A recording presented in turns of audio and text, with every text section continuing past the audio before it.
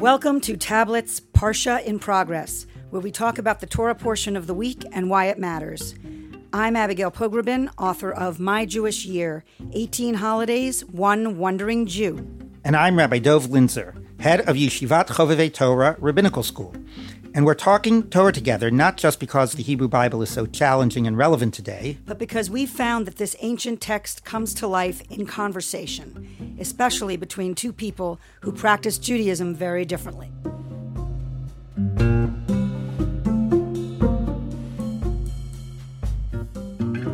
Hi, Dov. Hey, Abby. So this week, Dov, we're asking whether human beings can ever be a substitute for God.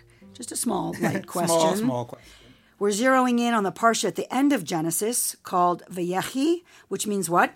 And he lived, which of course refers to Jacob's death. Because he lived and now he's dying. Correct. Or he's dead. And tell us what happens in this part of the story. Well, when Jacob dies, his sons panic that their brother Joseph will still hold a grudge against them because they threw him in a pit and abandoned him for dead. So the brothers want to remind Joseph, I did air quotes there. Why? Why the air quotes? Because it seems that they might have been fabricating this, but they are reminding him that Jacob left instructions to forgive them.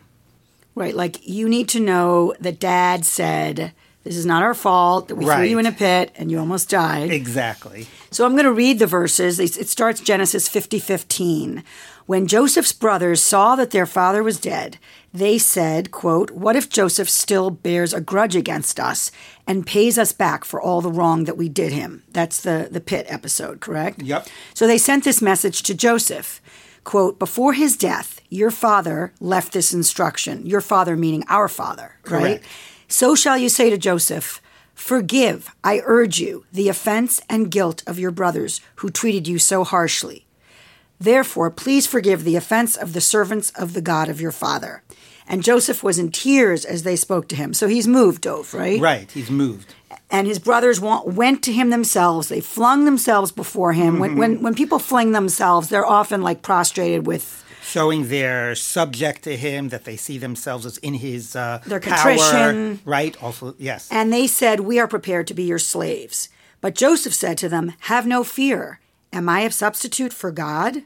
Besides, although you intended me harm, God intended it for good, so as to bring about the present result, the survival of many people." So let's just unpack that. The present result, the survival of many people, meaning that Joseph saved people, the population, from a famine. Can you explain? Right. Well, the brothers wanted to initially kill Joseph, and then they cast him in the pit and sold him. But ultimately, it led to something good. Joseph went down to Egypt. He started interpreting dreams, came to the notice of Pharaoh. Pharaoh hired him. Pharaoh hired him. He became a viceroy. The dream said that there was going to be a famine. He arranged it so that all the wheat would be stored. And not only did he lead to the survival of all of the people in Egypt, it led to the survival of Jacob and the entire Jewish family. So when the quote is, and it was good, it was God intended it for good. The throwing in the ditch, the attack that they did, the disregard for their brother's life, ultimately was part of a greater plan. Right. It was all part of how God wanted to save them in a time of famine. So when Joseph says he's not a substitute for God, he means he's not in a position to forgive his brothers or not to forgive them. Right, and it also means that he's not in a position to exact punishment for God. But it seems to me that he was a surrogate for God. Or essentially he was God's instrument, because everything that happened to him, everything that happened to Joseph was God's design. Joseph was harmed, he survived, he read dreams, he got close to power because of his gift for reading Pharaoh's dreams, and he ultimately saves this population from starvation. So that ultimately sounds like he was a surrogate for God. He was doing kind of God's implementation. How is Joseph not a surrogate for God? He's basically executing God's blueprint. Because he is saying that it was all God's guiding hand, but he did not see himself in God's position to be making the types of choices that God would make. He didn't sort of accept upon himself the rights and privileges that God has, or the hubris of it. Exactly. So he's saying, I'm not a replacement for God. I am God's instrument, essentially. Exactly. But I think the line between those two is a pretty thin one, and it's easy to cross over without realizing you're doing it. I mean, first of all, I would say, is this really a good thing when he answered and said, I'm not in God's place? I mean, if somebody does something bad, should we say you're forgiven because ultimately I see it as God's plan? Whatever happens to human responsibility? And I also think that exactly that question that you were raising, if we see God is operating through us, then we can see that we are acting for God, and that could legitimate doing horrific things. Well, that's why I'm struggling with the idea that this is the way God works in the world. That essentially this story tells us that God has a master chessboard and we are pawns in it. Or we're playing roles we don't even know we're playing in order to get to a desired result.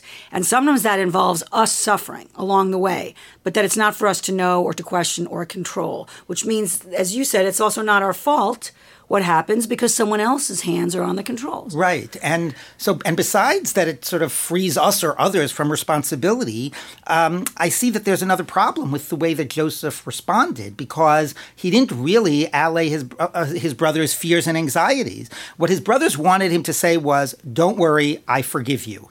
And instead, what he winds up saying is, I'm not in God's place to judge you for this horrific thing that you did, but who am I to judge? And that is not really the forgiveness that they were looking for. It's kind of like my late Jewish grandma Esther, who used to say, who am I to judge how rarely you visit me? I'm not God. Exactly. So the final question I'd pose is, should we see ourselves as being in a position to forgive? The way Joseph forgives his brothers. Like, do we have the right, ultimately, well, to Joseph doesn't absolve forgive each other? His brothers. Well, I think that's the problem. The problem is that he's saying, I'm not here to judge what you've done. Is that exactly the same as saying, I forgive you? Well, he does forgive them in the sense that he doesn't punish them.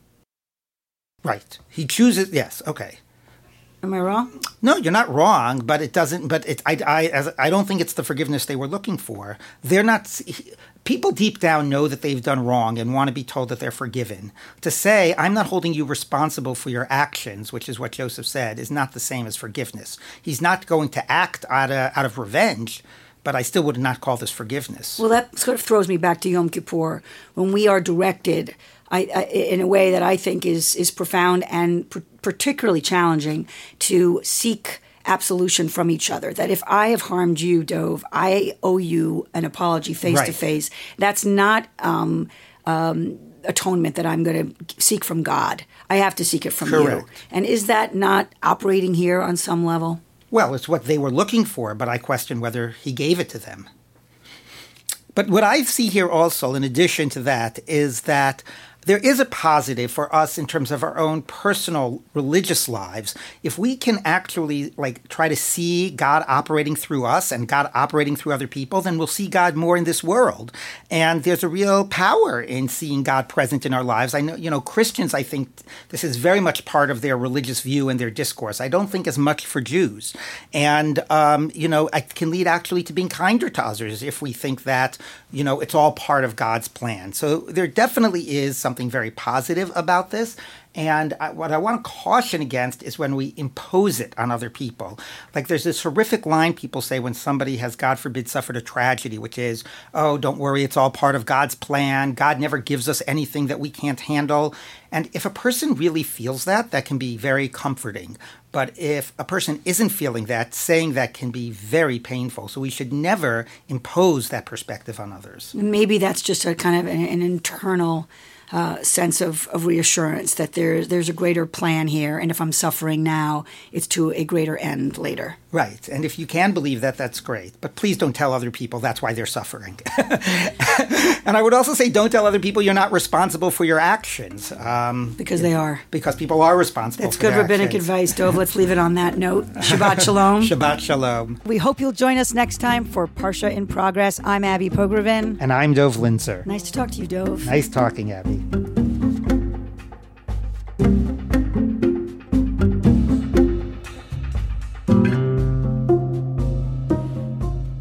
Parsha in Progress is written and hosted by Rabbi Dov Linzer and Abigail Pogreben. It's produced by Shira Talishkin and edited by Sophia Steiner-Evoy. The show is executive produced by Josh Cross, Jacob Siegel, and Tablet Magazine.